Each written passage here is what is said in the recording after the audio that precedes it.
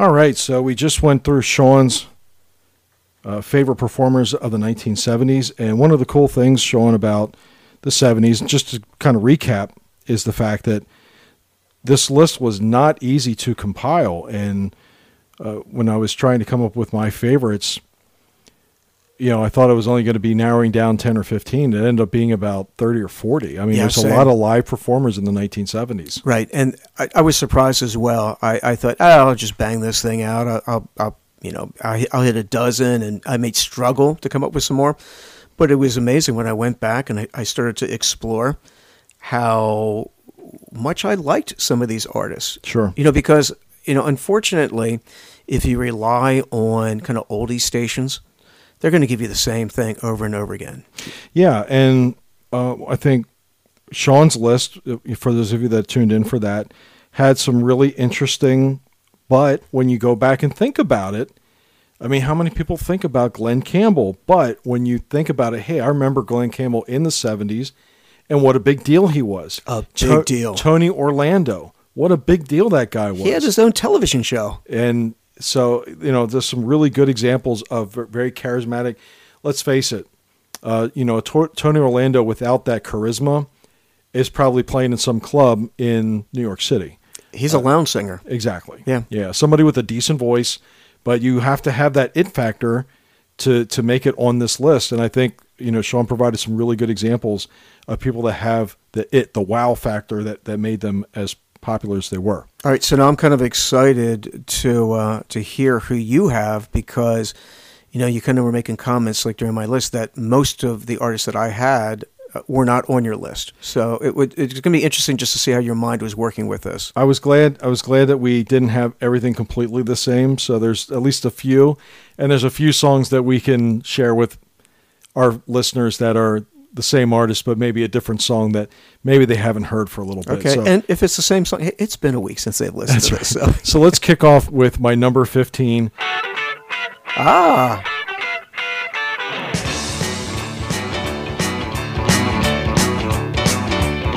I remember every little thing as if it happened only yesterday.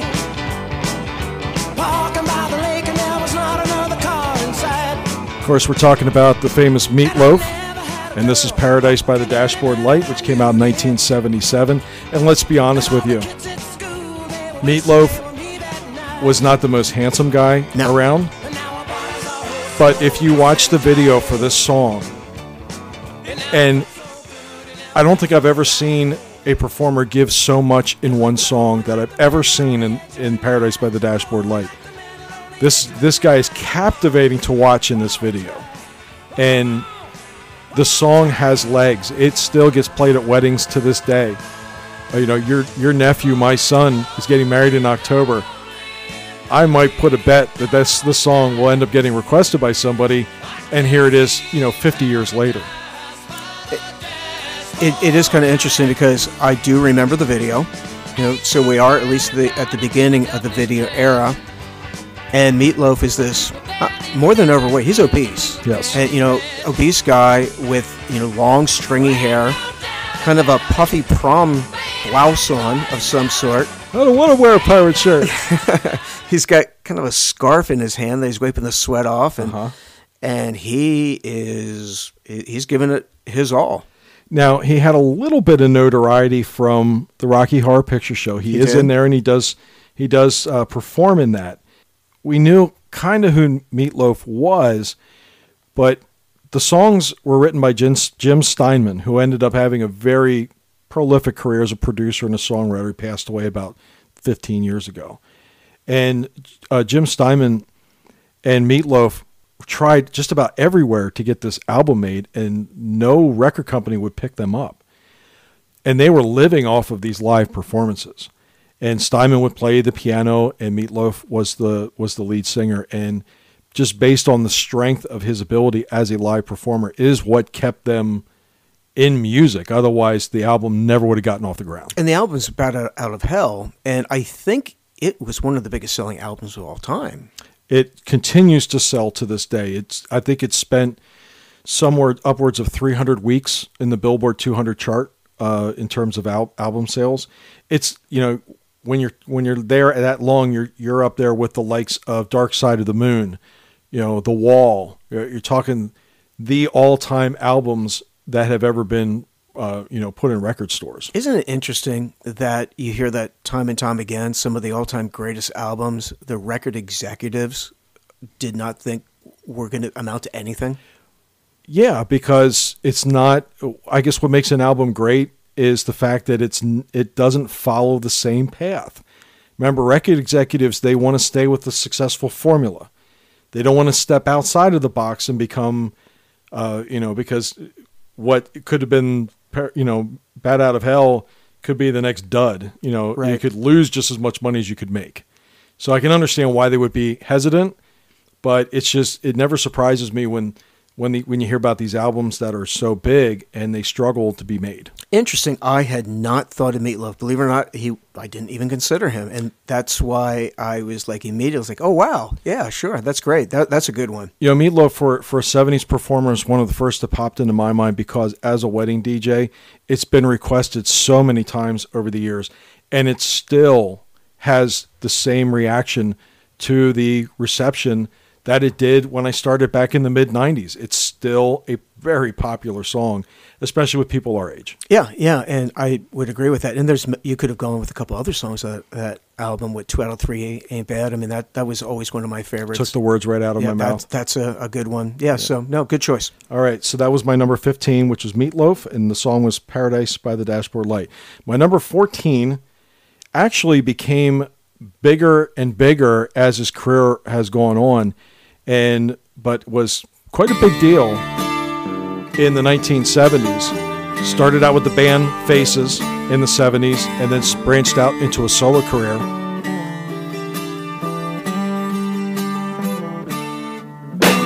Wake up, Maggie, I think I got something to say to you. Of course, I'm talking about Sir Rod Stewart.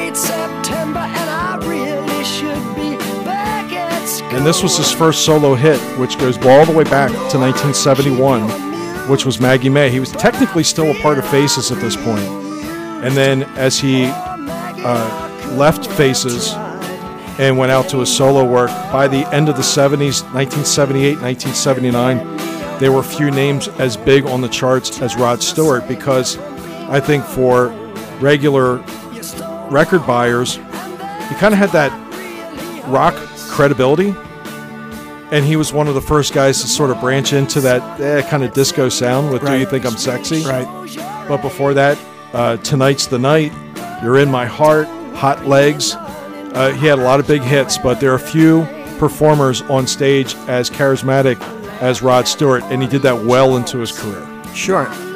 This almost made my list. In fact, this song was up for consideration, so I'm glad that I went in a different direction.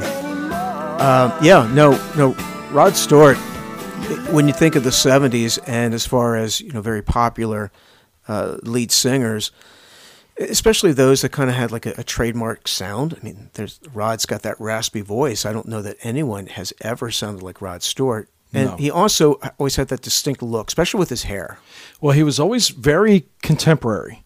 And when I was doing my research on Rod for this broadcast, he used to hold the nickname Rod the Mod. And that was put on him back in the 1960s because they said he was obsessed with current clothes, current styles. He had to be of somebody that had to wear the latest fashions. And that's the way he always was. He was always very, I guess you could say, very true to that time.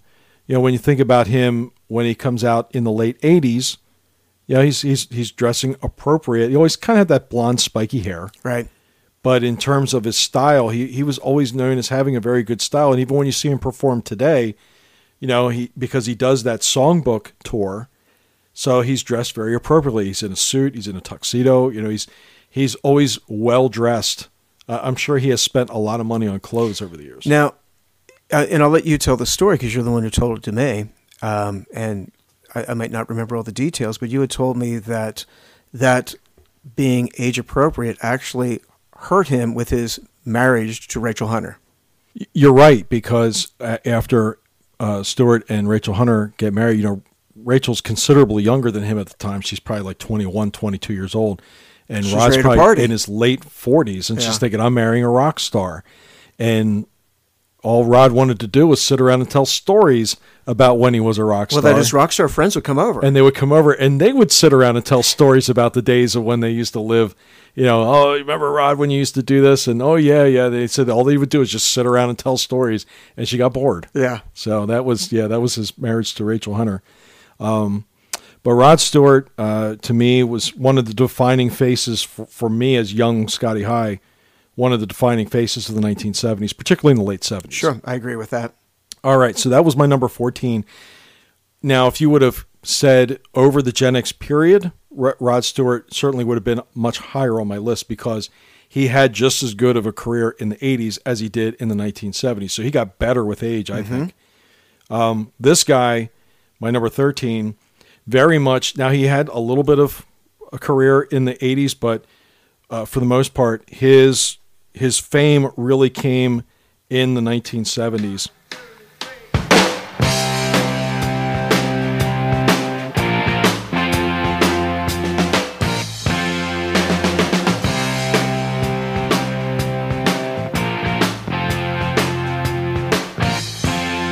Well, I'll take whatever I want, and baby, Is that the best voice in rock? You could argue that. Many have. Paul Rogers. Yeah. This is Paul Rogers with Bad Company. There aren't too many guys that have a voice good enough to be asked by Queen to replace Freddie Mercury, which is what Paul Rogers actually did for a few years. You're right. Very, very distinctive, but a great, powerful, clear singing voice. And Bad Company had some pretty major hits worldwide. This was one of the bigger ones. Shooting Star, Feel Like Making Love, the song Bad Company. Paul Rogers was a big deal in the 1970s and a very charismatic performer. He was. He was definitely part of that older guard of, that would have come out of the 60s, 70s. He was very tight with the guys in within Led Zeppelin. I know later on, Jimmy Page and Paul Rogers formed the Firm in the early 80s. And, if Jimmy Page is willing to work with you, I think that says something. And, the fact that, Paul Rogers, as you mentioned, is the artist that, Brian May and Roger Taylor go to when they try to put Queen back together again. I think that says something, as well as the fact that, Jimmy Page wants to work with you. Well, here, I'll throw something else at you as well. Before he even started Bad Company, he was in a band called Free, and they were disbanding, and that was right around the time Jim Morrison died from the Doors. And the band members left from the Doors. The first phone call they made was to Paul Rogers to ask him if he wanted to take Jim Morrison's place. And Paul Rogers later said that it just wasn't the right time, and he passed on it. Right. He said had the circumstances been different, then he may have thought about becoming a member of the Doors. But you think about it, Queen and the Doors, you're talking, two of the arguably, their all-time great bands. And here they're fighting, from one generation to one decade to the next, they're fighting over Paul Rogers to join and become a part of them. So while I was aware of the music of Bad Company growing up as a kid, I really knew him first, I think, from The Firm.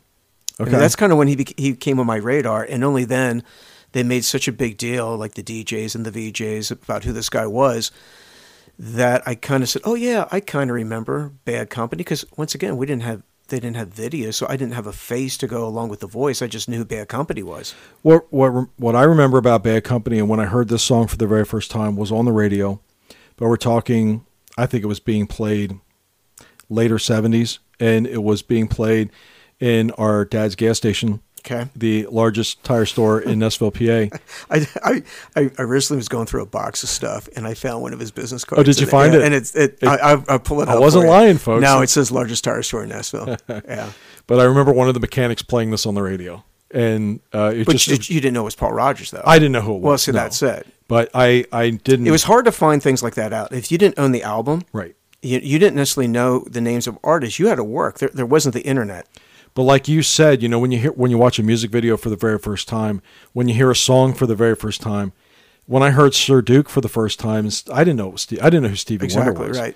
But that song always stood out to me, and this song always stood out to me, and I was always just, I guess probably I was a fan of his voice. And then when you go back and you actually watch things that he does and how he controls a crowd and how he sings on stage, it's like this guy's a commanding presence up there. Sure. So, all right, so Paul Rodgers, my number 13. My number 12, we won't spend a whole lot of time on because this band's already been covered, and it's been covered in just about every Gen X playback episode. I think we've done them and the Hooters. We're talking about the Mighty Van Halen, of course, David Lee Roth. Now, I should preface this by saying, you know, as highly as we think of David Lee Roth, like, why would you have him on number 12? You talk about him in every episode. And I think the reason why I put him at number 12 is I was trying to be time specific. You know, Van Halen did have a short window in the 70s. They had two albums, 2 years. You know, they made a big splash, enough to crack, you know, this top 15. But I think what we think of Van Halen was to come. And even though they were a big deal in the 70s, and here's this wild man that's, you know, prowling the stage, I think his better days were ahead of him. And this was just a kind of a taste, a sample of what we were going to see in the 1980, and with Fair Warning, and then all the albums that come after. Well, you know, they hadn't really crossed over yet, and let that go for a second.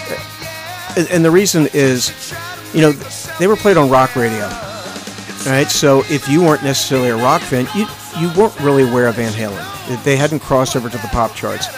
But this song, and this almost got played, and I'm glad I didn't play it, but this is the first Van Halen song that I remember hearing. And you've heard me tell the story where I remember walking into Veterans Stadium in Philadelphia, going to a Phillies game, and back then, people would walk around with their radios, not even a boombox. Some guy with a one-speaker transistor radio who was probably going to listen to the play-by-play when he got inside. Sure. And so he's listening to WMMR.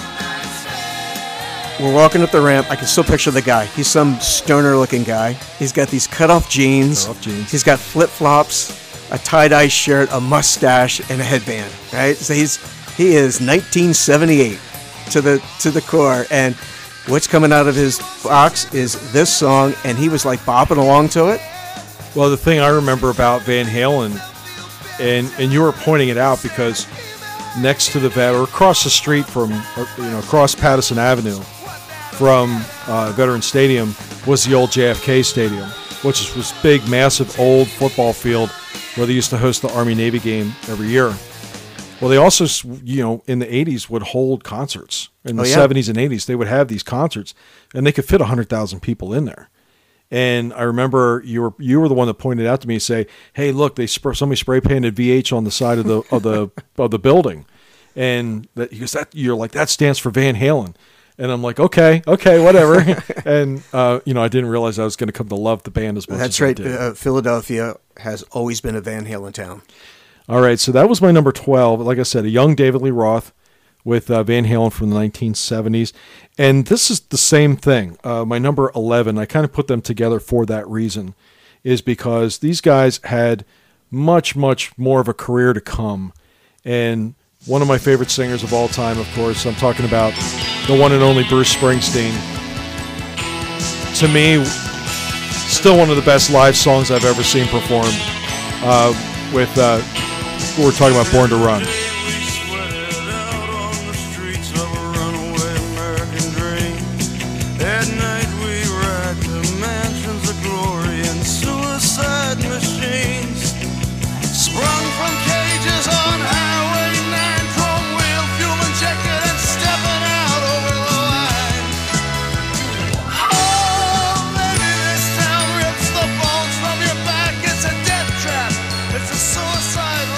That's just, it's poetry.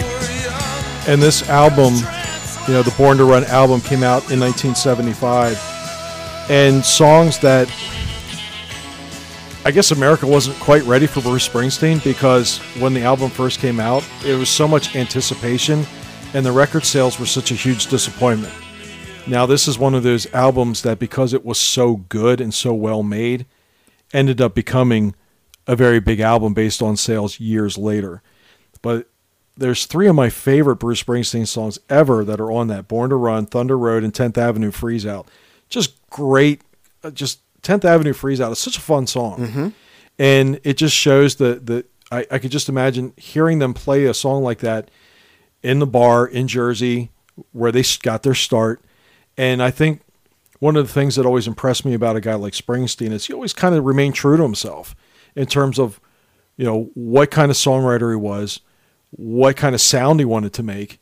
And it was just a very honest earnestness that when he's younger, the stuff is more aggressive, but then as he gets older, he kind of changes tones a little bit. And I think some of the great songwriters do that as they progress in age. We've talked about John Mellencamp, Billy Joel. I think they all kind of have, they kind of write to their knowledge of life. And I think it makes them better songwriters. And Springsteen, we're seeing that young aggression and that ambition in Born to Run.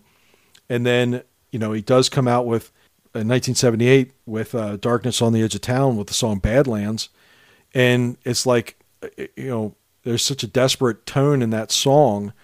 But as a live performer, there wasn't a whole lot of song success, chart success for Springsteen in the 70s. And I think he was able to keep his career going because of his live performances. And he also developed this cult following. Mm-hmm. And, later on when he becomes humongous with the Born in the USA album, there's a little bit of backlash because I think people thought he was a sellout. And there's always a fan base that likes to be able to call an artist their own.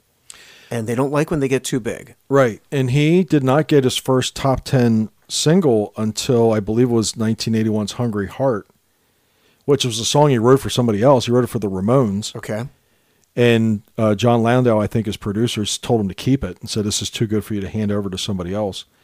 But I think he, even in his liner notes for his greatest hits, because I have that album, in there he writes, my first top 10 hit at the age of 34 or something like that. So it took him a long time for him to get those record sales. But the E Street Band and Springsteen, had it not been for his ability as a live band, which was the case for many of the groups that we've talked about so far in this episode, it's their live performances that kept the bills paid. And not only that, I think if you would look at a lot of the artists, especially the ones that you have put on your list, many of them write their own material. And I think that's kind of oftentimes important for allowing a nice steady flow to come in. Other artists usually do a pretty good job of picking songs. We talked about in previous episodes about how Madonna has always been pretty good at being able to pick songs and kind of make them her own. And that's definitely a skill. And, later on in his career, Johnny Cash did that when he worked with Rick Rubin and really incorporated some things that other people wrote, like with Trent Reznor and with, Hurt, made that his own. But like with Springsteen, he's always writing his own material. And when he does that, I think you hear his voice. You do. And what he's going through at the time, he's kind of transparent. And in a way, as a fan, you like that because you go through things in your life and just you're able to, it's not this polished song that's just kind of written, just to be a pop song. And I love those things. I have no problems with things that are just written to be poppy songs. But when you get somebody like, Springsteen just putting some of his emotion and personal things, like when he writes Tonal Love, when he's going through a divorce, mm-hmm. I think it brings a lot. So yeah, I definitely agree. Springsteen has always been considered one of the best live artists ever. Right, and I have him down here at number 11. And like I said, much like Rod Stewart, had he had probably his better performances were to come than what he was in the 1970s. In the 1970s, it was just this great frenetic energy of him and the E Street Band.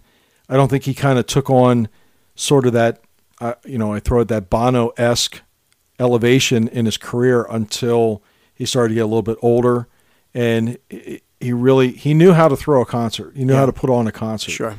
But he was able to become Bruce Springsteen as he is known today, as that elevation in his career. Yep, so good choice. Number 11 is Bruce Springsteen. That was Born to Run from 1975. Number 10, was an artist that was already covered by Sean, but it's worth bringing up again. One of the greatest artists of all time. But if this ever-changing world in which we live in Still performs to this day at the age of 80 and sounds just as good, amazingly. say live and let die. Live and let die. Live and let die. Live and let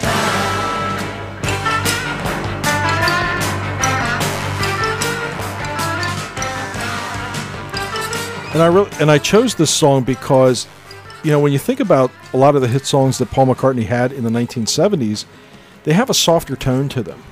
There's not a whole lot of edge, and I think this might have been his edgiest song that he did in the entire decade. Of course, he did this for the James Bond movie. Right. But you kind of go down the list of what he is most known for. Maybe I'm Amazed, My Love. He did Band on the Run and Jet. Listen to What the Man Said, With a Little Luck. I mean, the Wings songs kind of had a softer edge to them. Yeah. But this was certainly an exception because this was covered by Guns N' Roses, and they still perform it live. And it's not that much different than this version. No. And this is And the other thing is my favorite Wings song isn't even on the list, which is coming up because it was 1980. Right. Yeah. There's a whole story behind that one too, as to McCartney was very upset because he wanted to release another version that didn't have the backup band in it. Because at that point he was pretty much done with Wings. But because that version was so popular, the concert version or the video, the Glasgow, version? It was done live in Glasgow is what it was called. Because then they came out with where they shot a video. Yes, and it kind of had like that funny voice. Yes, and he was. That was kind of at the record company's insistence, and he was not a happy camper about it. So, well, when I was a little kid, I liked it. Oh, I love that song. Went to number 1. Yeah. All right, so number 10 was Sir Paul McCartney and Live and Let Die. Number 10 on our 70 top performers of the 1970s. Number 9, another artist that was already covered. Not a real surprise here, but a different song. But this one is really a cool song to me, and this is Blondie and Debbie Harry.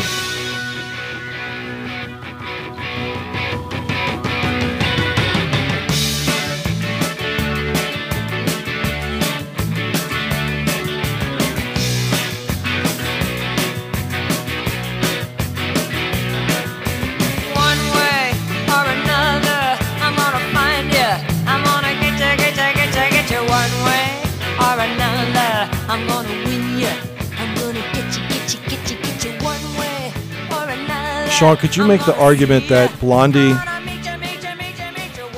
was the one punk group to kind of break through on the American charts and have come up with enough of a sound that hit the masses and became a popular seller?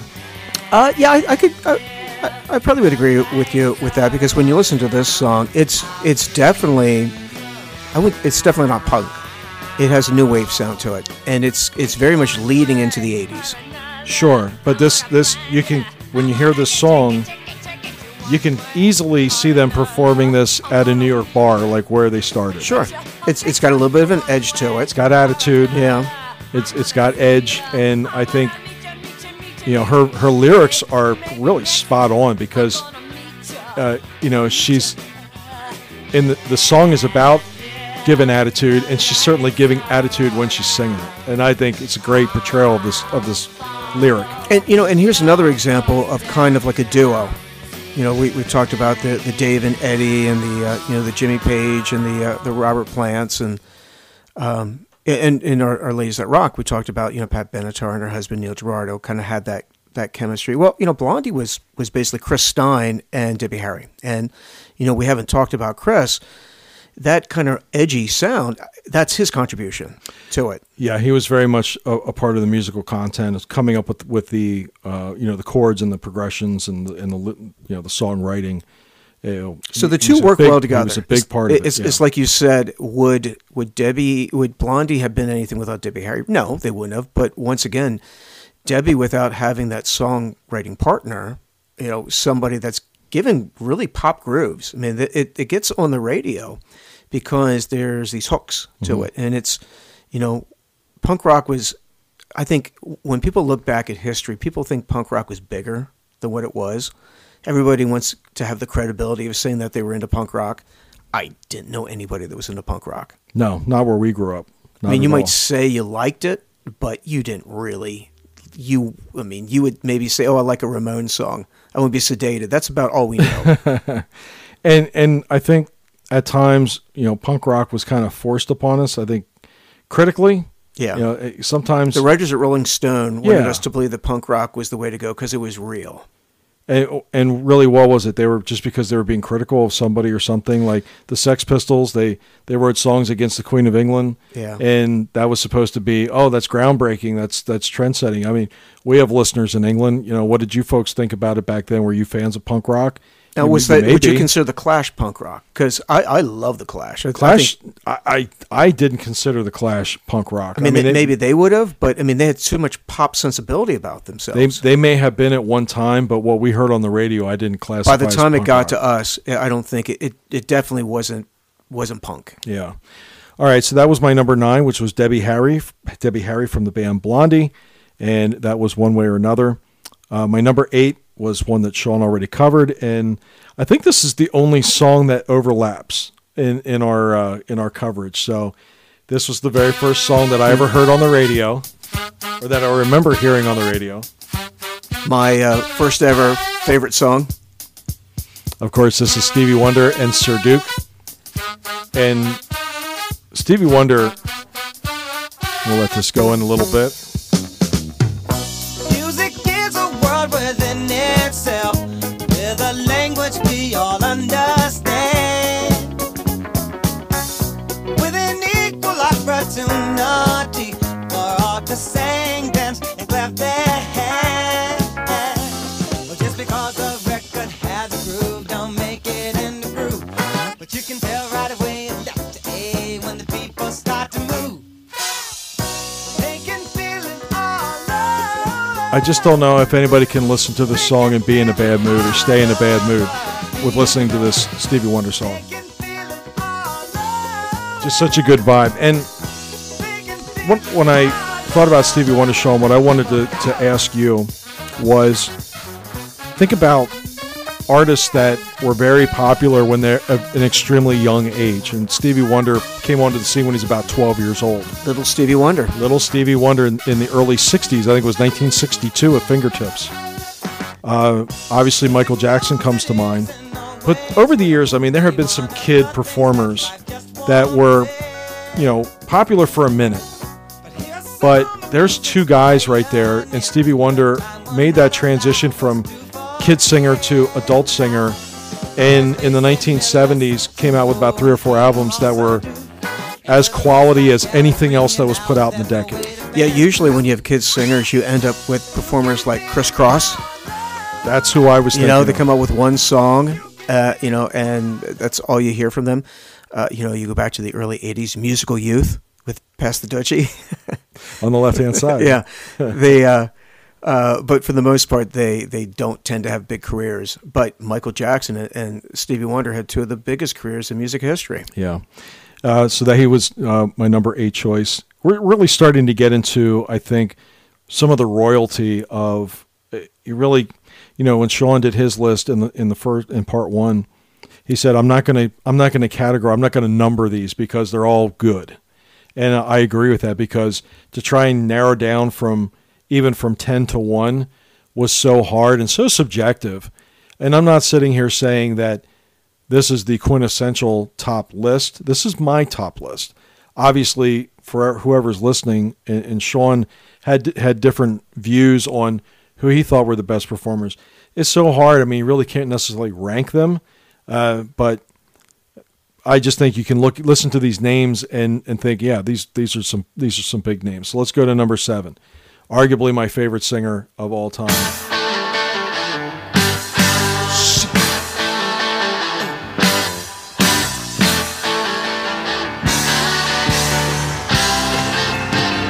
Well, you went uptown riding in your limousine with your fine Park Avenue clothes.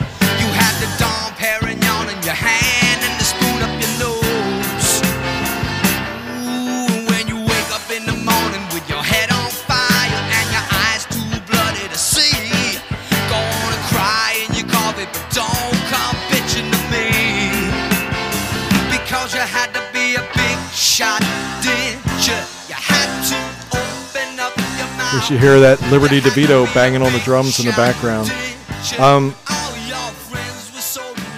Billy Joel in the early 70s was known as a balladeer. You know, obviously Piano Man, Captain Jack. So his sound evolved as the decade wore on. And he told a great story about that. And he said, you know, when I did Piano Man and it started to become successful, you know, I was performing in restaurants. I was performing in small bars. Now, with the success of The Stranger, which is before this one, the Big Shot came off of 52nd Street. Now he has the huge success of The Stranger, which has some very intimate songs in it, like Scenes from an Italian Restaurant. He said the more successful we got, we started playing bigger rooms, auditoriums, arenas, even some stadiums. So he said, I needed, you know, as a band, we're like, how can we fill this room? So when you're listening to a song like Big Shot, now he's at the point where, okay, I'm playing an arena. Mm-hmm. How can I perform to this arena of people? I'm not going to sit down quietly behind a piano and play piano. And obviously, Piano Man became one of his signature songs. Right. But he said the reason that the sound became bigger and Glass Houses came out in 1980, but at that point with this Still Rock and Roll to Me, you can hear that sound get louder and a little bit more aggressive with each album. Yeah, no, that's a good point, because as you start to play the arenas and some stadiums later on, I mean, when we saw him, he was playing in a stadium. You do need those that are going to, like, you know, get the people out of their seats and get them moving. You know, Billy Joel is somebody that, you know, I think I say this like every artist you put out there that wasn't on my list. I'm like, I consider Billy Joel, and I guess just because for me, Glass Houses was really when I started to get into Billy Joel. And so other than that, my knowledge of Billy Joel prior to Glass Houses, the album Glass Houses, was just what was played on the radio. Yeah, and I guess that's probably why you and I kind of get a slightly different version of, because yours is a little bit more time, you know, to the time of when it came out. Right. You know, just being just that few years. For me, it's a little bit more reflective. I can kind of go back and think about it. And some of these were, like I said, Sir Duke was the first song I remember hearing on the radio. Other than that, I mean, I'm not going to put Nick Gilder, Hot Child in the City. Oh, that's a good song. I mean, but I would put that song out there. But that's you know, my first memories of listening to the radio consistently, you know, I'm probably about 8 years old. So we're like 1979. The decade's over. Yeah. You know, we're at the end of the decade. So there's not a whole lot. I kind of have to go back and say, okay, well, I know these guys were big. I know this album was big. As I have listened to, you know, thousands and thousands of 70s songs since, I can say that I can kind of like come up with a formula as to how I think that these rankings should be. Right, and that's kind of interesting, you know, for those of you who are listening, that Scott and I have those two different approaches. So Scott is right. I mean, we didn't talk about this, but you have figured it out exactly. I went with the soundtrack, you know, what was playing in the background of my life. So everything that was on my list were songs that I liked at the time. Mm-hmm. There's not one song on there that I disliked and then went back and said, you know what? I've grown to appreciate that song. Yeah. And which really, and the reason I kind of brought this whole conversation in before I played number 6 is exactly for that reason. This particular singer was dead before I really even started to follow music. But as I circled back as an adult and heard the songs played over and over and over again, and also go back and realize how important this particular singer was when he was alive, that's why he comes in at number 6.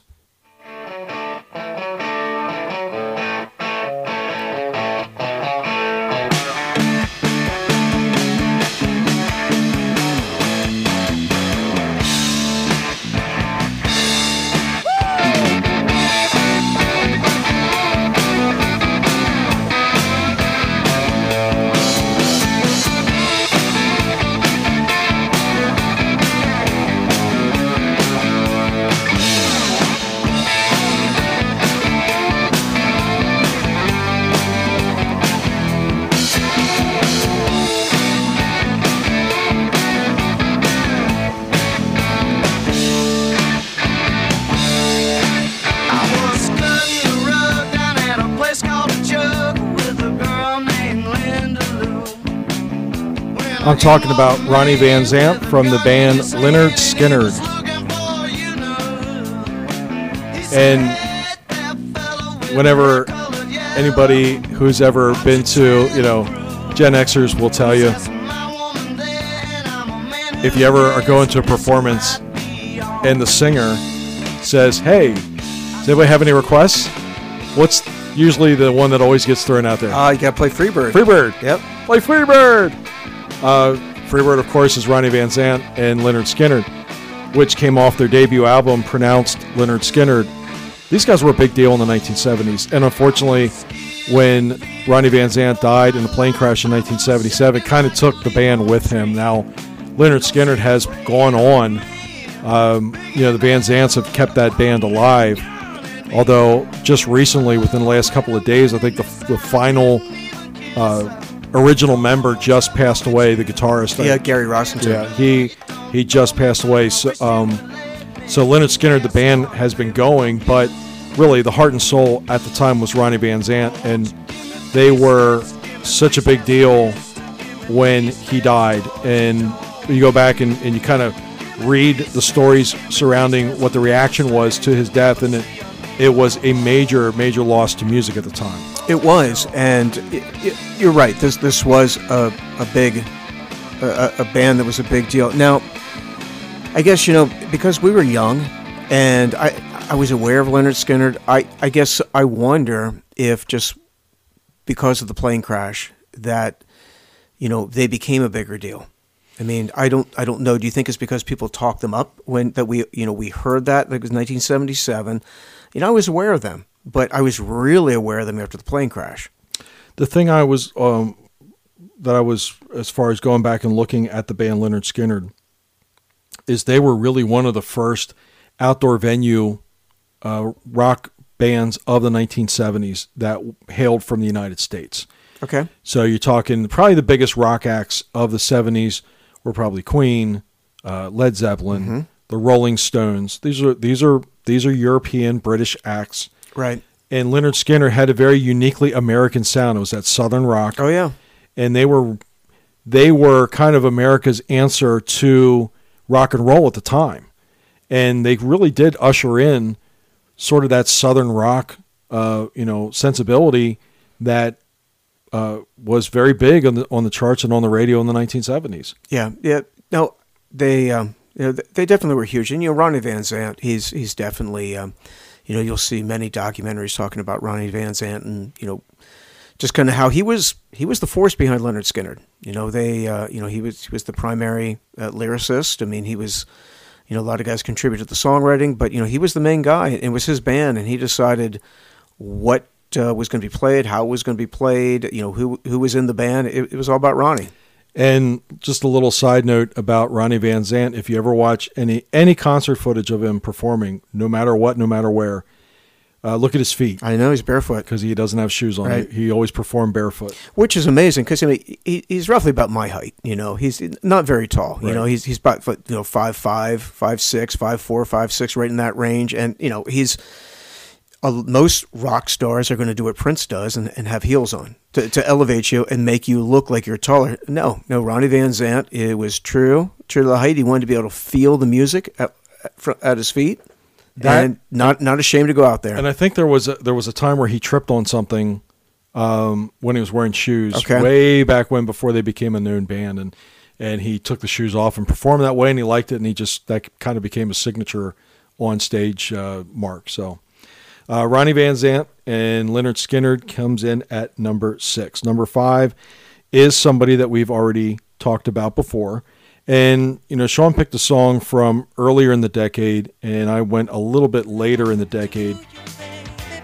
But I do know that I love you. Walk around this town with your head on up in the sky. And I do know that I want you.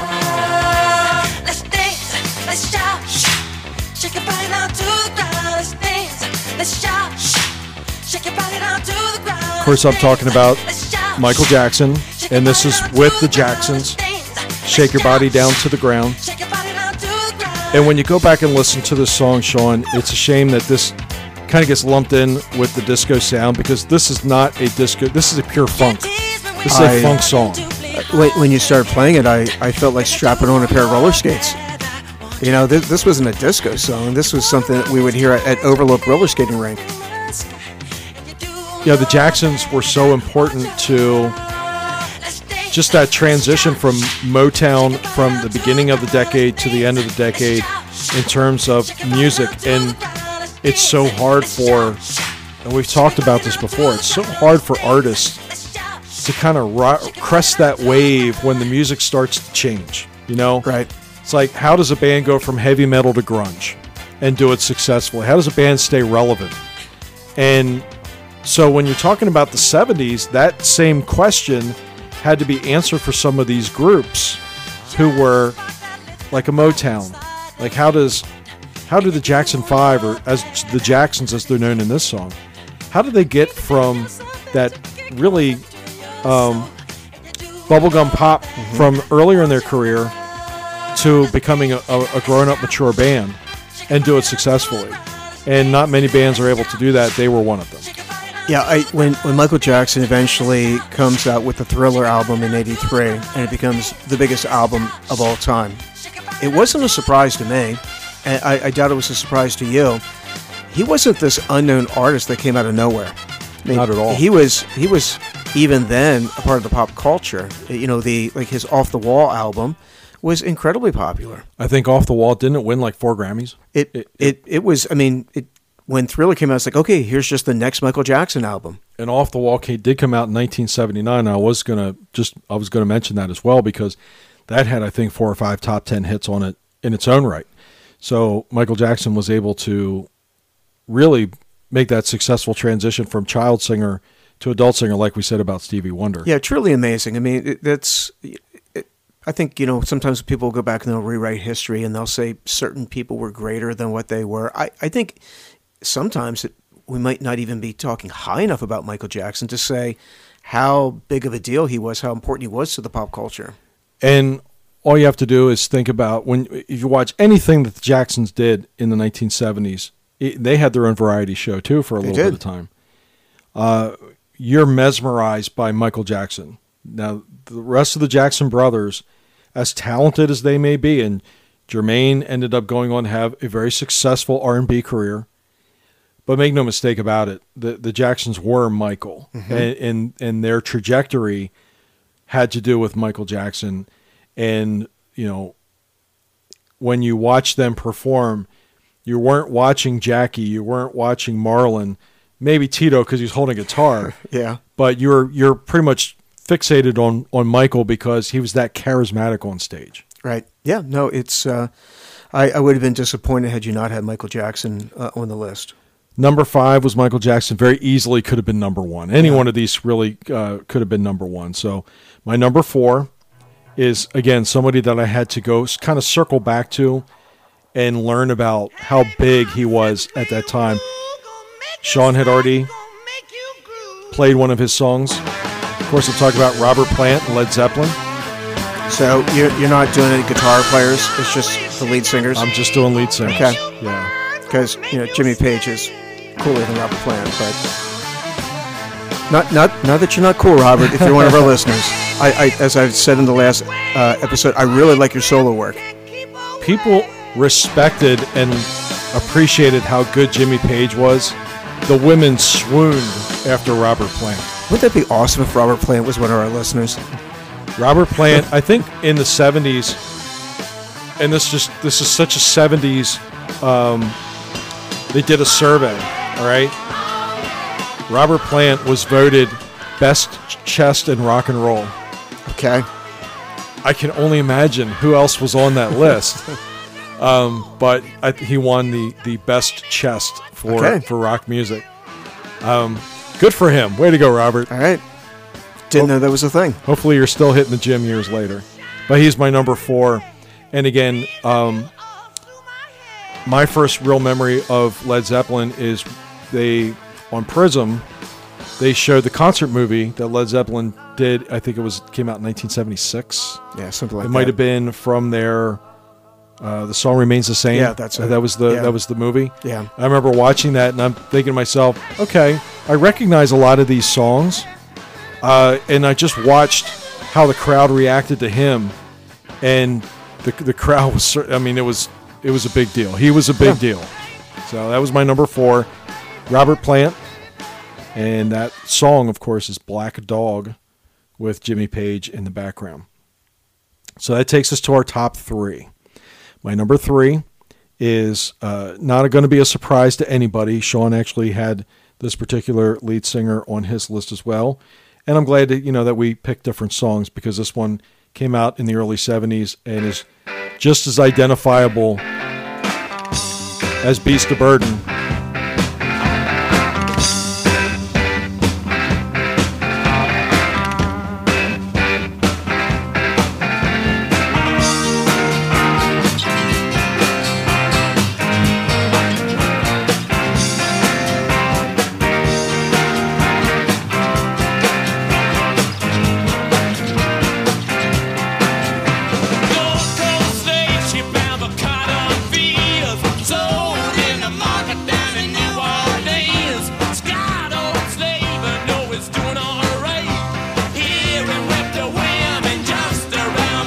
See, I like Keith's voice in the background. I think they actually blend their voices really well. They do, and like I said, Mick Jagger's 80 years old and can sing this song just like he did 50 years ago, which it just goes to show, the lasting power of a group like Mick Jagger. But he's not on my list because of what he's done past the 70s. He's on my list because of what he did in the 70s. And you could argue and say, because in the early 70s that the Rolling Stones were going through some personnel changes. What was it? Brian Jones left the band. Mick Taylor died. It was the opposite. Was it? Brian Jones died, and Mick Taylor left the band. Mick Taylor left the band. Mick Taylor was first, and then Brian Jones. Oh, Brian Jones was the original. Okay. He was the founder of the Stones. And so, they kind of were struggling there for a little bit. Now, Sticky Fingers comes out in 71 and is a huge success, but then, Mick Taylor kind of fizzles out. They have to bring Ronnie Wood in. So they're kind of going through a personnel change besides, Jagger, Richards, Charlie Watts, and, what's his name? Bill Wyman. Bill Wyman. So they're sort of in that transition before they go back in 78 and come out with Beast of Burden. So I think just their live performances, again, like some of the other groups that were struggling to make a name for themselves, because the Stones had that name, that's kind of what kept them in relevance until they could make some more material that put them back on radio play. Yeah, I mean, Mick Jagger is going to come up in anybody's top 10 list, anybody's top 5 list of the all-time greatest rock singers ever. And some of their biggest songs, of course, were in the 60s. As I said during our previous episode, that there was always the debate, who are you, a Beatles fan or are you a Rolling Stones fan? And it's kind of amazing how I don't think anybody would have predicted back in the mid-late 60s that the Stones would still be going. Yeah, because Keith and Mick always fought. Yes, they did. But they always had that business arrangement, and they understood each other, and they knew how to keep their distance. Yeah. And that's what bands that have lasting power, I guess that's what you have to do over time. I mean, you'll always be forever connected. It's kind of a brotherhood, but brothers don't always get along. I mean, you and I fought over the years. It just happens, but it's something that they've kind of figured out that space and when they can work together and when they have to basically stay apart. Maybe the secret ingredient was Ronnie Wood, because Ronnie Wood was Keith's friend. He was. And so as they're searching for another member and Keith and Mick, don't necessarily get along, now Keith has his buddy with him, his really close friend. And now, regardless of what's going on, they can hang out together. They can travel together. And they on stage, Keith has somebody to stand next to. Yeah. I mean, you watch them. Keith and Ronnie are together out there, even to this day. And there's also a great story about the time when Charlie Watts punched out Mick Jagger. I believe that happened in the 70s. Okay. So Mick is drunk, and they are at a hotel, and Charlie Watts is in bed because he's like the most serious member of the band. Right. And that the phone rings, and And Mick's on the phone and he's drunk and he's like, I want my drummer to come downstairs. So Charlie hangs up the phone, he gets dressed, goes downstairs, and as he's walking down the stairs, Mick's down there at the bottom of the steps, and Charlie punches him and knocks him to the ground. And Charlie goes, don't you ever call me your drummer ever again. He goes, you're my lead singer. And he turned around and went back up to his room. Yeah. So that's a good Charlie Watts story. Yeah. You know, rest in peace, Charlie. So that was my number 3, Mick Jagger and the Rolling Stones. That was Brown Sugar from 1971. My number 2 very easily could be number 1, but a performer like no other. And this is another one that Sean had covered in his favorite list. Just the number of hit songs that he came out with in the 1970s really does kind of blow your mind.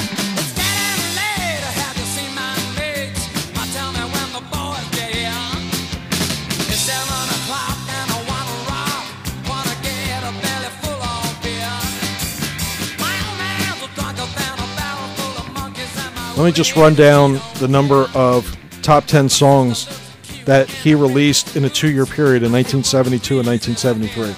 Tiny Dancer, Rocket Man, Honky Cat, Crocodile Rock, Daniel, Saturday Night's All Right for Fighting. That was in 2 years. Okay. Which meant that he was probably had a song on at just about every week of that 2-year period. And not only that, but he also has songs like Don't Go Breaking My Heart, you know, songs that come out towards the end of the decade. And as Sean had said before, a performer like no other. It's funny that there's 2 guys in my top 7 that are piano players. Right. You like, who would think that piano players can become great performers? But I think they might have worked a little extra hard because they were piano players and they knew they had to come up with some type of a stage presence to entertain a crowd, especially a large crowd. Although, you know, you go back to the early days of rock music, you know, Jerry Lee Lewis. That's a good point. You know, he was a piano player. You're right. You know, like Fats Domino was a piano player. Little Richard, yeah, piano player. So there was a way that they could do it. And in a way, sometimes the way those guys would do it, and Elton John as well, you're kind of calm because you're sitting at the bench, you're playing the piano, and then if you get up really fast and kick the bench back, well, that really adds emphasis to what you're doing. And I circle back to the story I told about Billy Joel, how he said as became more popular and he started playing these bigger venues, that he needed to make a bigger sound to, you know, perform to these crowds. And you kind of see that a little bit in Elton John as well, because Your Song comes out in 1970, very intimate song, beautiful song. And then Tiny Dancer, Rocket Man, but you kind of see there's a little bit more and a little bit more and a little bit more. Even Step Into Christmas, which is one of my favorite Christmas songs that he did, came out in 1973.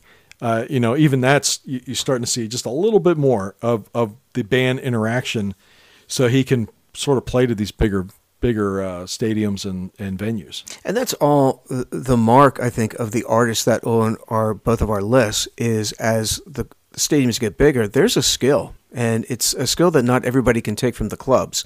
To be able to say, all right, I'm in a tiny club, I'm a foot away from somebody. All right, that takes a certain skill set to be able to handle that. But when you go to a stadium, how do you make the person in the back of a stadium that, you know, some working class guy that, you know, paid, you know, $100, couple $100, and he's in the very back of Lincoln Financial Field, and you can barely see the stage. How do you make him feel part of the concert? There's some artists that can do it. Sure. Just a quick question to throw out. It just popped into my head. Why Elton John, for all of his success in the 1970s, was not necessarily received well by critics? You know, he didn't win a lot of Grammys in the 70s. Did he get it? You know, did he get his proper due? Did they think he was more of a sellout because he had so many songs on the charts? I mean, why do you think it took critics so long to warm up to him? Because, you know, you look back on his songs now in the 70s, and everybody loves them. At the time when these albums came out, you know, as I was doing some research on this, didn't necessarily get the best reviews at the time that they were coming out. But yeah, then, you know, you go back and you say, oh, these are, you know, some of the best albums ever made. Do you think it's because they were just too poppy? I mean, before we went on air, we were having a discussion about, people that worked with Nile Rodgers that kind of bashed Nile Rodgers today because he made some of their biggest hits, which were super poppy. And they said they became commercial sellouts. And I think it's easy in retrospect after you've made the money to look back and, maybe you say you don't like those things. You and I are different, and we've always been that way, where we are unabashedly fans of pop. Mm-hmm. And we don't really care what people think. So right. if someone's, some tough guy's going to give us a hard time for like an Elton John, we're going to go, we don't care. No, I don't, because at the end of the day, there's more people that will agree with us than disagree with us. I think. But there's always that group of, especially music writers, and people that might vote for Grammys, and various awards that are going to look down on disdain. We had the discussion about punk music. Mm-hmm. The people that would have said, "Oh no, well it doesn't match." Well, Elton John, he writes pop songs. What you want to do is you want to listen to Black Flag, or something that's like completely off the radar that no one likes. There may be somebody listening to this podcast, and again, everybody's opinion is their opinion. But the fact that I would have Debbie Harry number 9 and Elton John number 2, I'm sure there's probably somebody listening to this that thinks I've lost every brain. Well, here I lost it already. Yeah. That I've lost every brain cell in my head. That how could you pick Debbie Harry's like cutting edge? I don't think Elton John was ever considered cutting edge.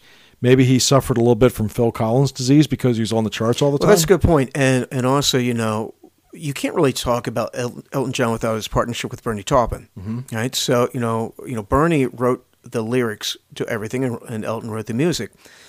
They had a formula, and they were incredibly well written. Very professionally written. They had no edge to them.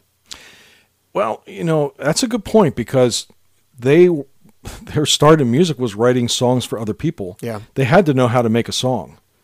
So they just decided to keep their material and do it for themselves, much like Neil Diamond did. And Neil Diamond had, a huge catalog of hit songs as well. So, I mean, there's something to be said about that. Right. That would be my guess. It's just the fact it was too popular, and anything that's too popular, liked by the masses, there's got to be something wrong with it. Okay. Yeah. All right. So that brings us to my number 1. But before we get that, I am going to go over and do some honorable mentions.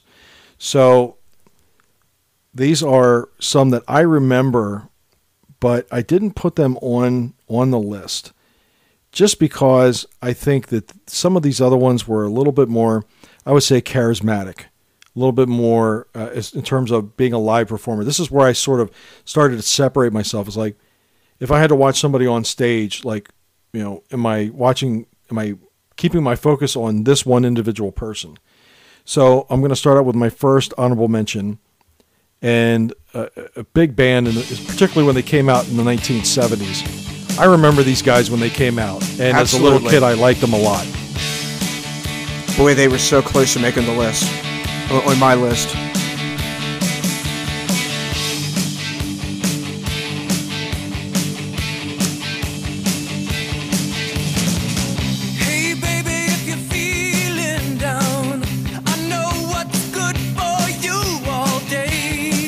Of course, this is Lou Gramm, and the band is Foreigner.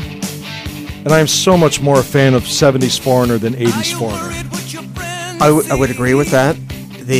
Now Lou Gramm, you could argue that either he or Paul Rodgers has the best voice in rock from that era. There's 3 names that come to mind: Paul Rodgers, Lou Gramm, and Steve Perry. Yes, and I almost put a Journey song on there. And the reason why Steve Perry and Journey didn't make the list, and why Lou Gramm and Foreigner did not make my list, was I didn't know that they were quite the showmen. Correct. That's the only reason. If it was strictly by listening to an album, Lou Gramm easily would have been on my list. Yeah, and that's why I said that when I went to my honorable mention is when I'm watching the band, who am I paying attention to? And as great a voice as Lou Gramm has, there's other elements to the band. I'm watching Mick Jones, the guitarist. And that's where my eye is drawn, because I like guitar players. I mean, obviously people probably picked up on that. I tend to favor the guitar players. So that's my one honorable mention. My second honorable mention is somebody that has been mentioned in Our Ladies That Rock. Yeah.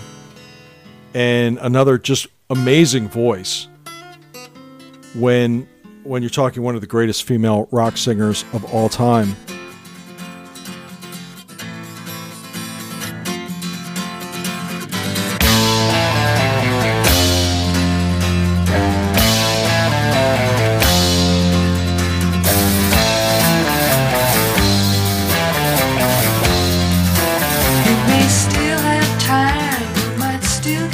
And that is Ann Wilson of Heart. And a woman that could sing just about any type of song.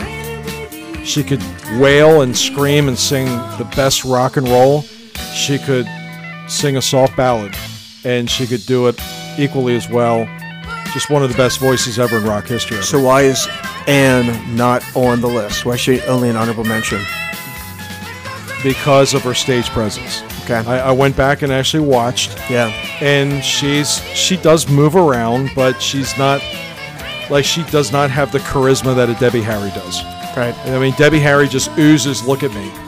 Ann Wilson did not necessarily have that. Ann had a voice that was 10 times better than Debbie Harry's. Sure. But in terms of, Debbie Harry had that Madonna quality to her. They're decent singers, but they just had an it factor to them. Okay, that's fair. All right. So that was my other honorable mention. So this other one, and I'm kind of glad that Sean didn't mention this guy's name, because that way I could kind of bring this one out.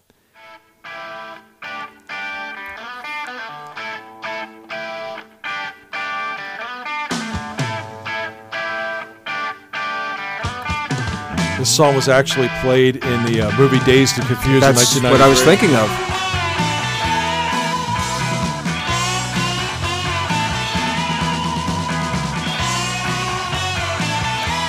And Alice Cooper almost made my top 15 for no other reason. Alice Cooper, you could argue and say, in rock music history, made the most of a career with the least amount of ability. And I don't mean that as a criticism. Here's a guy who, all right, let's check off the box. Okay. Looks, not the best looking guy. Voice. I don't care for his voice that much. Songwriting. Yeah. Okay. So why do we remember Alice Cooper like we do? Because he was a showman. Exactly. And he's a good guy. I mean, he is. I listen to his radio show a few minutes, like at night, if I'm like cleaning my contact lenses, I'll pop his show on. I really like his storytelling. Did you ever hear him tell the story about how he became Alice Cooper? I can't say that. Okay. He said just the exact reasons that I just asked you the same questions. He goes, I was ugly. I was not a good-looking guy.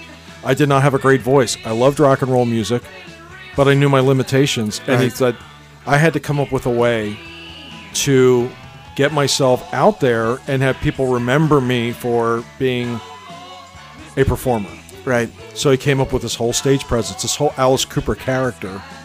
And, hey, we criticize people for not using their brains, and Alice Cooper is a very smart guy. Yeah, absolutely. And that's why he makes my honorable mention list, because, in my opinion, he got the most out of the least. No, I would agree with that. It's interesting. Out of every artist you have mentioned, other than Meatloaf, who just slipped my mind, everyone was on my 40.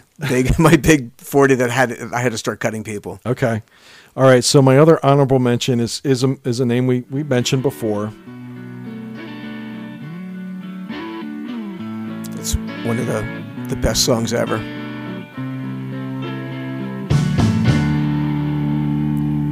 When the lights go down in the city, For a male lead singer, and this is Steve Perry with Journey. You could probably put him in the top 3 in terms of just the ability to belt out the song. Just an incredible vocal range. Yeah, great voice. It's a shame he doesn't perform much anymore. Yeah. And the reason he kind of goes to my honorable mention is watching him. If you watch any of the live performances that Journey did, back in the day, there's not a whole, the band itself, it's not just Steve Perry. There's not a whole lot of entertainment factor from the band. Right. They're great musicians. They're okay, we're going to go up there and we're going to play our instruments. We're going to play them, as best we can, and you're going to enjoy the song. Right. But there's no interaction with the crowd. It's just them there and the crowd behind them. Yeah. And that's why it kind of slipped in my honorable mention. But make no mistake, I mean, Journey's one of the best bands of our era. Oh yeah. No, I would agree with that, and and that's another band where you would have the guitar player Neil Schon, who Steve Perry, Neil Schon definitely could play off each other. And you threw Jonathan Cain into the mix as far as, at least in the '80s, the songwriting, because Jonathan Cain didn't come till later. Right. It was Greg Rowley during the bulk of the '70s. They were very fortunate to be able to replace a main songwriter in Greg Rowley with Jonathan Cain, who was equally as good. Right. So no, that is a fabulous choice and a fabulous song. All right. So my next honorable mention is somebody who, he's not a one-hit wonder, but he certainly is. I guess you consider him a one-album wonder, and this album was a big deal.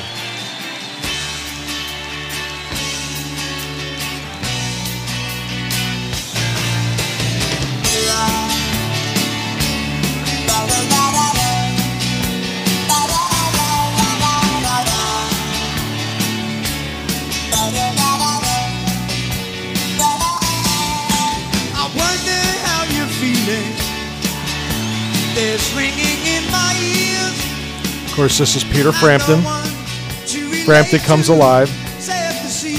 And Peter Frampton, for a shining moment, was the most popular artist in the world when this album comes out. First time I ever heard this songs off this album, in fact, probably the first time I ever heard this song was at the jukebox at the Papadena's. This was for a summer.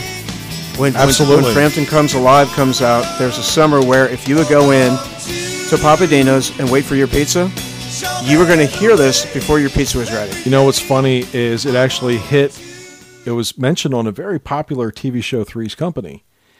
And it just always stood out to me because Chrissy, who's one of the three roommates on the show Three's Company, she's about ready to go out on a date with somebody, and he's kind of like the square. I guess the date was set up by her parents, her father's a pastor. So Chrissy Snow is about ready to go out on a date with this guy, and she goes, "Hey, have you heard the new Peter Frampton album?" And the guy had no idea who Peter Frampton was.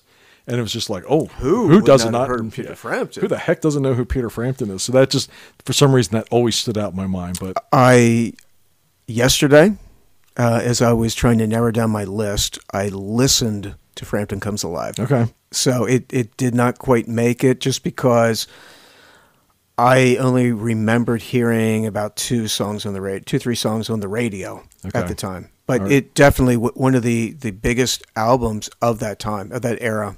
Okay, so that was my 2 more honorable mention yet. So that was Peter Frampton, Show Me the Way.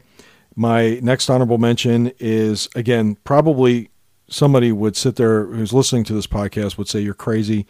He should be in your top 2." And very well could be, but what he was about early in his career, I just did not get. I do like this song. Of course, it's one of the favorite movies that we've ever watched from the 1980s, which is 16 Candles. There's a great story behind the making of this song. This is David Bowie, Young Americans. They pulled in just behind the bridge. He lays her down. He frowns. Gee, my life's a funny thing. Am I still too young? Had I gotten Ziggy Stardust, had I understood what Ziggy Stardust was all about. Do you understand it now? No. Oh, okay, because I don't understand it. I don't. Had I been able to understand what... You can't deny that he was one of the most well-known performers of the early 70s. Yeah, sure. I just didn't get it. Yeah. And, the conceptual stuff, the Peter Gabriel, Genesis, it's just not something that I think you or I really showed any interest in. So my apologies to any of those listeners out there that are reeling right now. Well, yeah, but I can appreciate David Bowie was a great artist. Yeah, because and Scott and I, I think we're consistent. We're not going to be like those rock critics that we talked about that wanted to put down what you were into, right? And just like I don't want to put down punk if that's what you liked and you thought punk was great. It's just that it didn't speak to that those genres didn't speak to us. That doesn't mean that they didn't influence people that we ended up liking later on. Sure. And so David Bowie, I think you and I both really enjoyed David Bowie when we get to the 80s, and he comes up with Let's Dance. There were definitely songs of his, throughout the 70s. I like the song Fashion. Mm-hmm. There was Fame. Yeah, there were songs that you would hear occasionally on rock radio. Yeah. We would not hear it on our top 40 radio stations around here. Yeah, and I think that for us growing up, I think that's an important thing to point out is there just wasn't a whole lot of radio stations to choose from. And as we started off the show with, you were kind of limited as far as how you were able to hear groups and artists. There wasn't a whole lot of accessibility on television. You had to own their albums, especially like Led Zeppelin. We never heard Led Zeppelin in Lancaster, PA, unless it was 1 o'clock in the morning, where the DJ was able to play the full side of Dark Side of the Moon or Led Zeppelin 4. Right. You would hear it if you had a friend who had an older sibling who was into it. Right. That's the only way you got exposed to that, that hard rock type of music. I mean, that's the only way I even heard about, the Bon Scott AC/DC stuff around 1975, 76. Sure. All right. So my last honorable mention that I'm going to play is they jumped onto the scene, and particularly the lead singer. You go in probably 3 years from the time this album comes out, Sting is probably one of the best performers in the world of his time. But they are just starting out, and it's 1978, and this is Roxanne. Well, yeah. Roxanne. It just there weren't enough years in the decade yet for me to put them on the list. Yeah. So we found out it was a lot harder to get on the list than we thought. Yeah. Oh, my original list had, when I was just randomly writing names down, the Police were one of the first 10, 12 bands I wrote down. And then I kept thinking it through and thinking more and more. But again, the sound that the Police brought out there, they were coming out of the punk scene, and they were getting kind of dissed by the punk critics. Because they were good musicians. Because they were extremely good musicians. Yeah. I think there's a little bit of jealousy there. And especially when record companies started to see the ability, Andy Summers was not the original guitarist to the Police. It was Stuart Copeland and Sting, and I forget the name of the guy that was with the band. But Andy Summers was about 10 years older than the other two. It was put together as kind of a one-off project. Sure. They really liked Andy's playing, and as Stuart Copeland said, Andy Summers really expanded Sting's songwriting abilities because he could now write more difficult stuff. The previous guitarist, was like 3 chords. Yeah. And now here's Andy, who's kind of virtuoso. Sure, he's great. And that, Sting, that in Stuart Copeland's eyes, Andy Summers kind of helped make Sting Sting. Because at the time, coming out of the punk scene, he got his name Sting because he's being made fun of. Then Sting becomes cool. Yeah. But as a performer, as a leading man, Sting's got the blonde hair. He's got the brooding face. He's a good-looking guy. Great bass guitarist. Mm-hmm. Good songwriter. All the makings of a guy who's about to become one of the best performers in the world. I'm, to this day, still a huge fan of the Police. And as you know, I was mad at Sting for many years for breaking up the Police. It took me a while to get over that, and it took me a little while to embrace his solo career, just because I thought those 3 guys together were magical. And that was probably not a band that was ever built for the long run, just because they weren't longtime friends that got together and played. They were just the best of the group of musicians that happened to be around, and they kind of gravitated towards one another, and they all had pretty strong personalities, especially Stewart and Sting.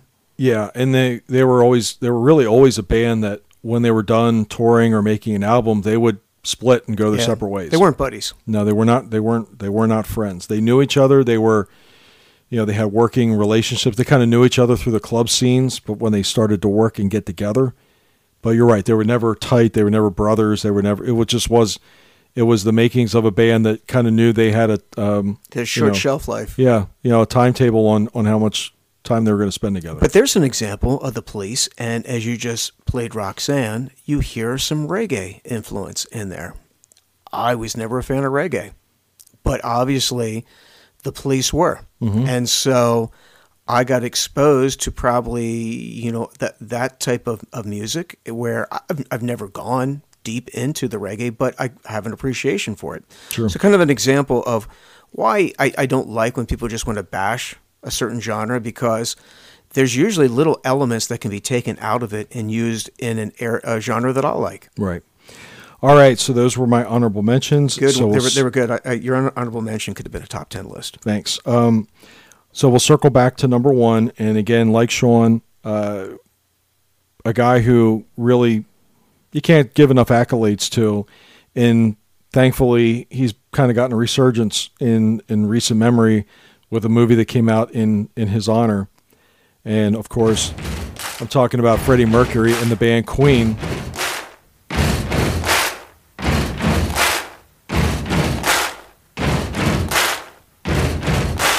Buddy, you're a boy, make a big noise playing in the street. Gonna be a big man someday. You got mud on your face, you big disgrace. Kicking your can all over the place. Singing, we will rock you. The thing I appreciated so much about Queen is they were always known, and it was something that they intentionally did, was to engage their audiences. And I think the movie does a great job to capture that, where they're actually, this song in particular, which is written by Brian May, where the concept is actually coming up with something that the audience can do in support of the song. So when this is played in concert, in the movie, it shows the fans stomping on the floor and clapping their hands. It's an interactive experience. When you're talking about performances and performers in the 1970s, I don't think it gets much better than Queen and a crowd interaction than what they were able to do in their career. Now, granted, this is not the 1970s, referencing the famous performance at Live Aid, but I think that epitomized what made Freddie Mercury great. Was he took a stadium of 100,000 people and made people feel like they were right there with him. And he had this, especially, early on in the 70s, there was nothing like him. This guy who it looked like he came out of a Broadway musical, the way he's just like waving his arms and bringing people in. And, they say there's a difference between acting on stage and acting in movies is because people can't necessarily see you. There's not a close-up from the camera. So you have to be over-the-top expressive. And to me, that's what Freddie really brought to his performances, was he was just over the top, and just with the hand gestures and the way he moved around the stage. He didn't just stand there and sing, even though he has an incredible voice. Yeah, and I think he brought out in the other band members. You mentioned John Deacon. I mean, John Deacon he's going to stand there and play his bass. Right. Brian May, for all of his abilities, is not going to run around on stage. Roger Taylor is one of the best drummer-singer combinations maybe in rock history, but he's behind a drum set. Sure. So your band, the rest of your band is limited. You need that performer that can bring out the essence of the concert to the crowd. And nobody did that better than Freddie Mercury.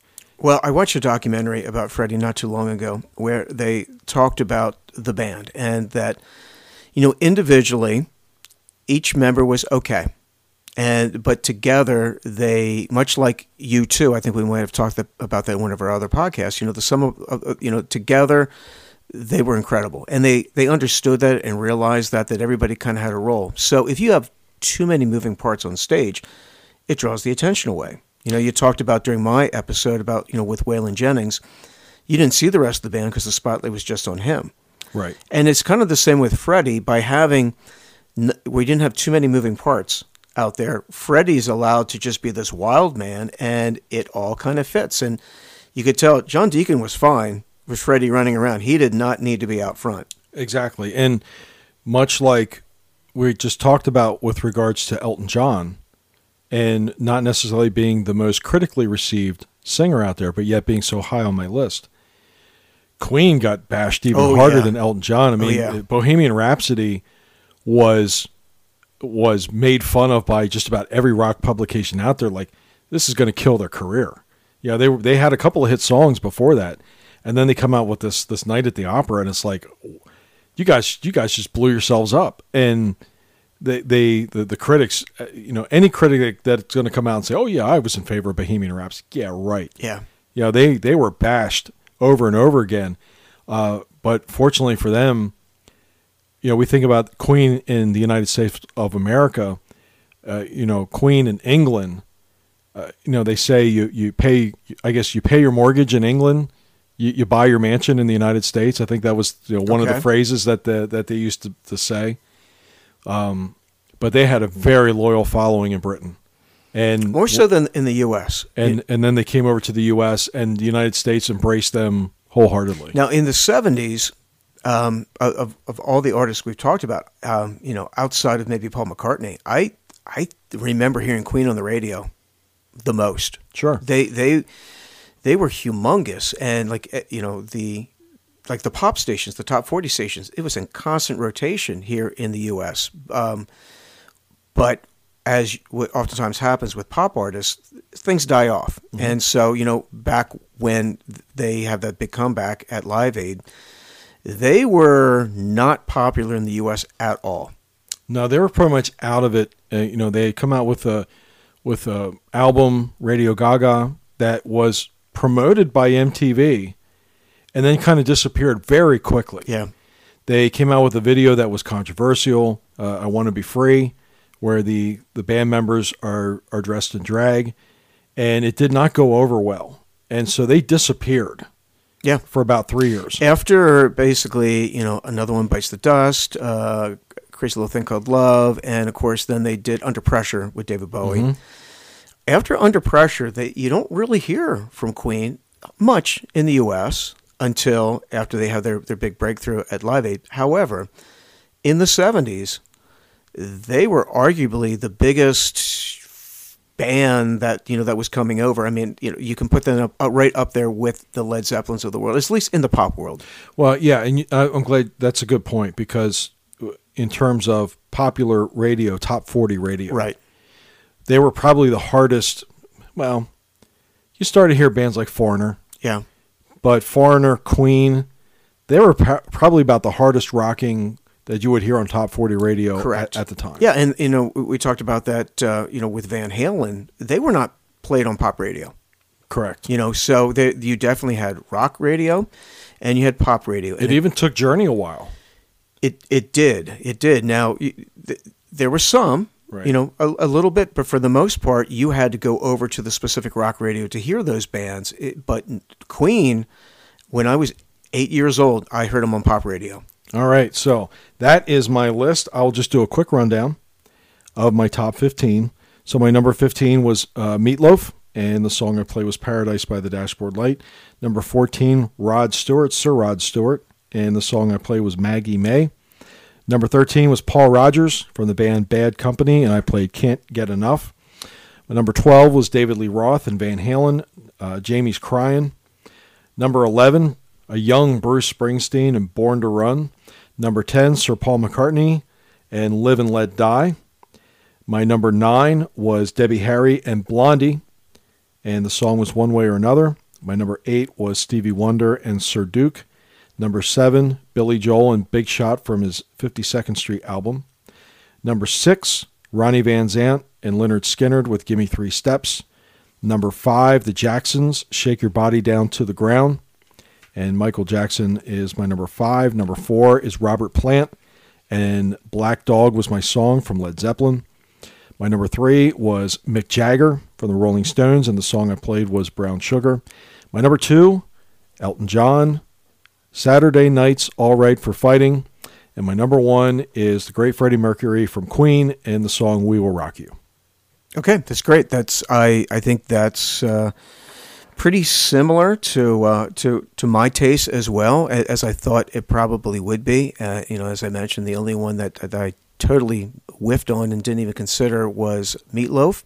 But had I thought about it a little harder, he probably would have been on the list. But no, that's a great list, and I'm glad that you kind of had me go through this exercise, because I probably don't pay as much attention to the 70s as what you do, which is kind of interesting. I think it's because I lived through more of it, a little bit more than what you did. And like I said, my memories are more of the soundtrack. And this forced me to go back. And like I said, I listened to Frampton's Come Alive. Mm-hmm. And I was kind of glad that I did. I was like, oh, yeah, I remember this. This is good stuff. It's funny. When I listened to Sirius XM, I started out listening to so much 80s on 8. Yeah. 80s on 8 was our go-to decade. But I'm more and more going back to the 70s. And I've really kind of fallen in love again with the music from the 1970s, and it's all types of music. And to me, this is just one sample size of all the great music that came out in the 70s. And you and I, like we said, the 70s were young, so we kind of have a tendency to look forward to when we get a little bit older. And I just thought it'd be good to step back and look at the 70s as to when think about some of the stuff that we really did enjoy from the music side. And I'm glad, because I went back and rediscovered Tony Orlando and Dawn and Knock 3 times. I kid you not. I enjoyed it so much. I think I listened to it like 5 times in a row. I pulled a Steve Kratz, and as he would repeat the "I Won't Forget You" by Poison over and over again. Sure. I did that with Knock 3 times. That's a great song. It is, and Candida's a good song too. Yeah, I played that one as well. Yeah. All right, so that's going to do it for me. Episode number 22 coming up next week. And Sean, what do you have on board? Well, Scott, you and I are a couple of fashionistas, right? We're a couple of stylish guys. So I thought, why not go back and let's do a little survey of the Gen X era, 70s, 80s, and 90s. Let's talk a little fashion. Okay. And some fashion trends, and we'll talk clothes. We can talk hair, we can talk accessories, like shoes and things like that. But kind of, come up with each decade. I kind of want you to break it up, maybe do 4 or 5 from each decade, and come up with some fashion trends.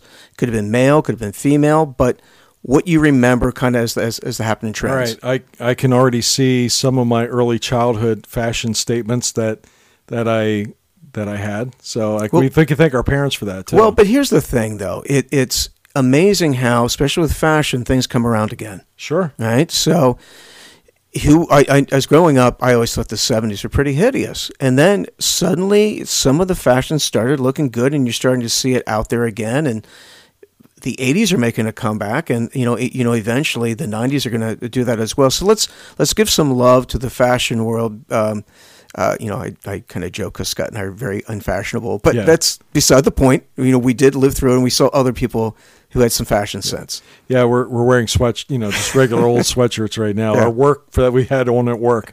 So we do have other jobs, but just wearing sweatshirts right now, sweatshirts and jeans. So, all right, that's going to be cool. I look forward to it.